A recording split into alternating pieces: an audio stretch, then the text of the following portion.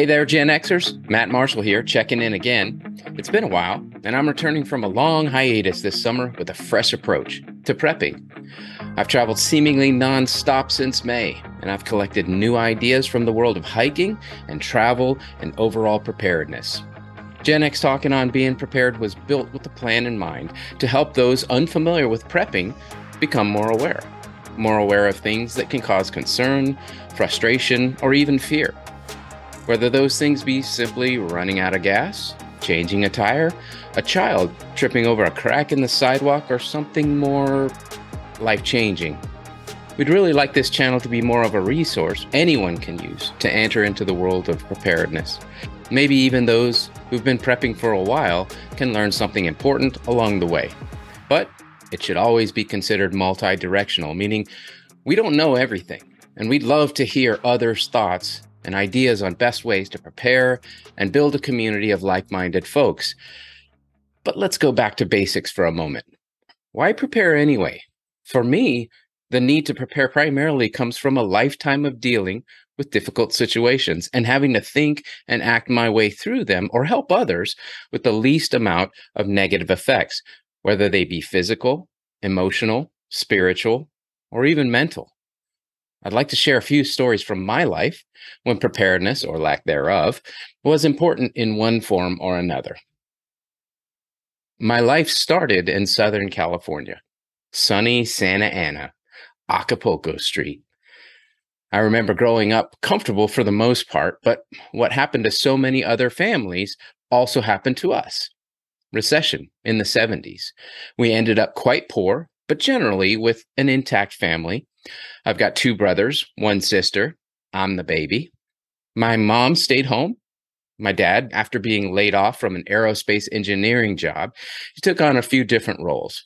One strange one in particular, he became Magic Mike, a surprisingly popular magician, and we regularly attended his shows at Shakey's Pizza Joint, which probably explains my little addiction to that mildly Italian cuisine. Well, one day in the late 70s, I was around 8 years old at the time, and our parents sat us down and they said, "Pack your bags, kids, we are moving to New Mexico, Aztec, New Mexico." And at the time, we, like so many others in Southern Cali, we thought, well, how long would it take to get our passports? Well, eventually we realized it was just a little town in the four corners of, yes, the United States. No passwords required. Aztec's claim to fame was, and still is, UFOs, just not as popular as Roswell's Area 51. And a population of 6,000 with 6 old soreheads. Yep, there's a sign out front as you enter town in yearly elections for those 6 old soreheads. To move us from California to New Mexico, my dad bought a very old and very pink converted school bus. 17 trips back and forth. For those of you familiar with the Southwest, and to be more specific, the Southwest in the 70s, there were very few places to stop on this 800-mile each-way journey. There was usually one thing you can count on, and that's that the Mojave Desert would be very, very hot, especially in the summer, when we were making most of these trips. Many a time did that old bus overheat on the side of the road. So we learned quickly to travel at night. Some of you preppers out there may have heard sometime in your past that one can pee into the radiator to get the car back on the road. I can neither confirm nor deny that it's possible. Well, flash forward, and I'm 19 years old. I'm traveling through Europe on the very cheap, and my travel partner and I had just arrived in London. We split up to go on different adventures for the evening, and I came across this very nice, older Scottish gentleman. Now, my ancestry is Scottish, so I started talking with him and thinking I could get in touch with my roots. We had a beer together. We shared stories about our past. He drove lorries, big trucks, from Southern Europe all the way up to the North Orkney Islands. He even said I could ride up with him into Scotland, meet his family. We spent hours together. We started talking about Phantom of the Opera, a musical you're probably familiar with, and the fact that his company had box seat tickets to the show the very next day. Said the tickets were super cheap, like 11 pounds a piece. Do you want them? Well, yes, of course. By this time, in my European travels, I had already been robbed multiple times. So I kept my money in two places: bills in a pouch around my neck and coins in my pocket. I started reaching for the bills, and then I stopped and I look up at him and I saw something. Something is not right in his eyes. And at just that moment of hesitation, he throws up his hands in exasperation, yells at me, "You don't trust me," and he storms off. Being prepared ahead with money in different locations allowed for me, even in a situation that could have been so much worse, to respond well and protect myself. Well, finally, I wanted to share a story a little more recent of someone else that had some problems, and I was lucky enough to assist. My wife and I were out for a day of errands, and we pulled into a local department store parking lot.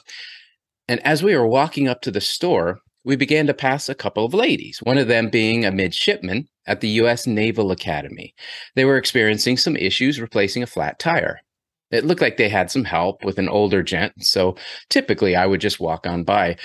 But my wife insisted I try to help. And at this point, they were just trying to get the tire off. The lug nuts were very tight. The main gal who was trying to work on the tire, as well as the guy trying to assist, couldn't get enough leverage to break the lug nut. So I offered to jump in and help.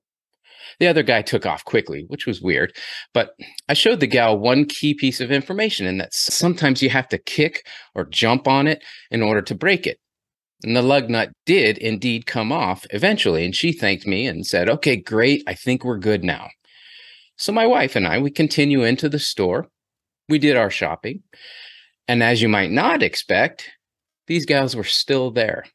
They couldn't get the tire off the hub this time. They would just sit there pulling, and it wouldn't budge. I stepped in again, made sure all the lug nuts were off, and I said, "Remember what I told you earlier. Sometimes you have to kick or jump as needed. Do you mind if I kick your car?" And she said, "No problem."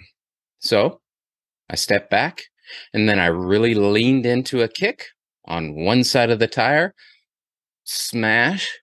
And of course, that was all that was needed. It was enough to pop it off the hub, and we were in business.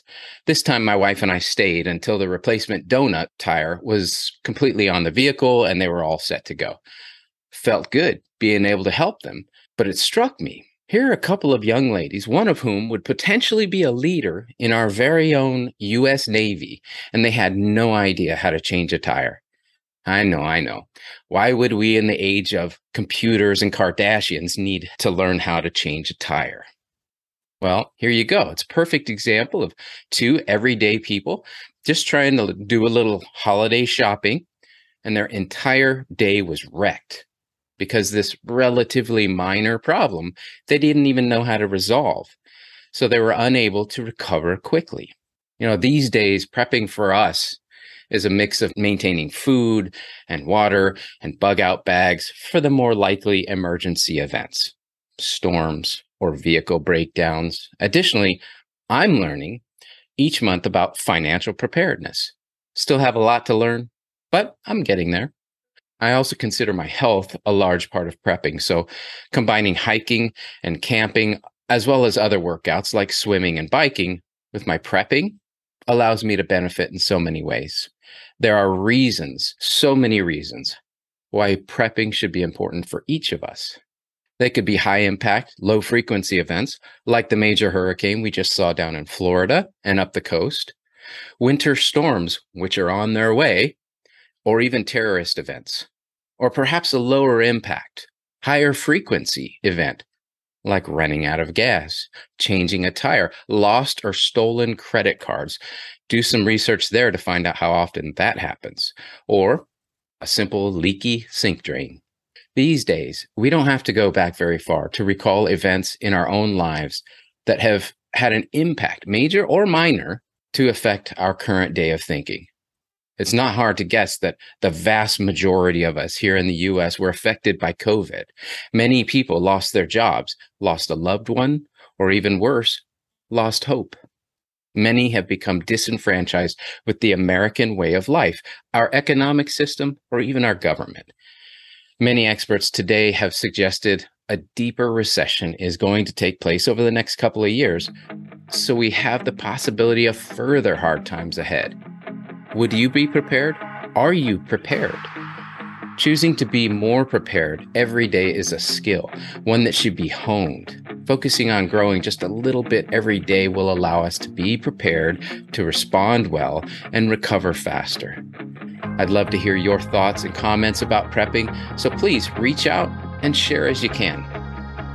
Until next time, this is Monk signing off. Better be prepared.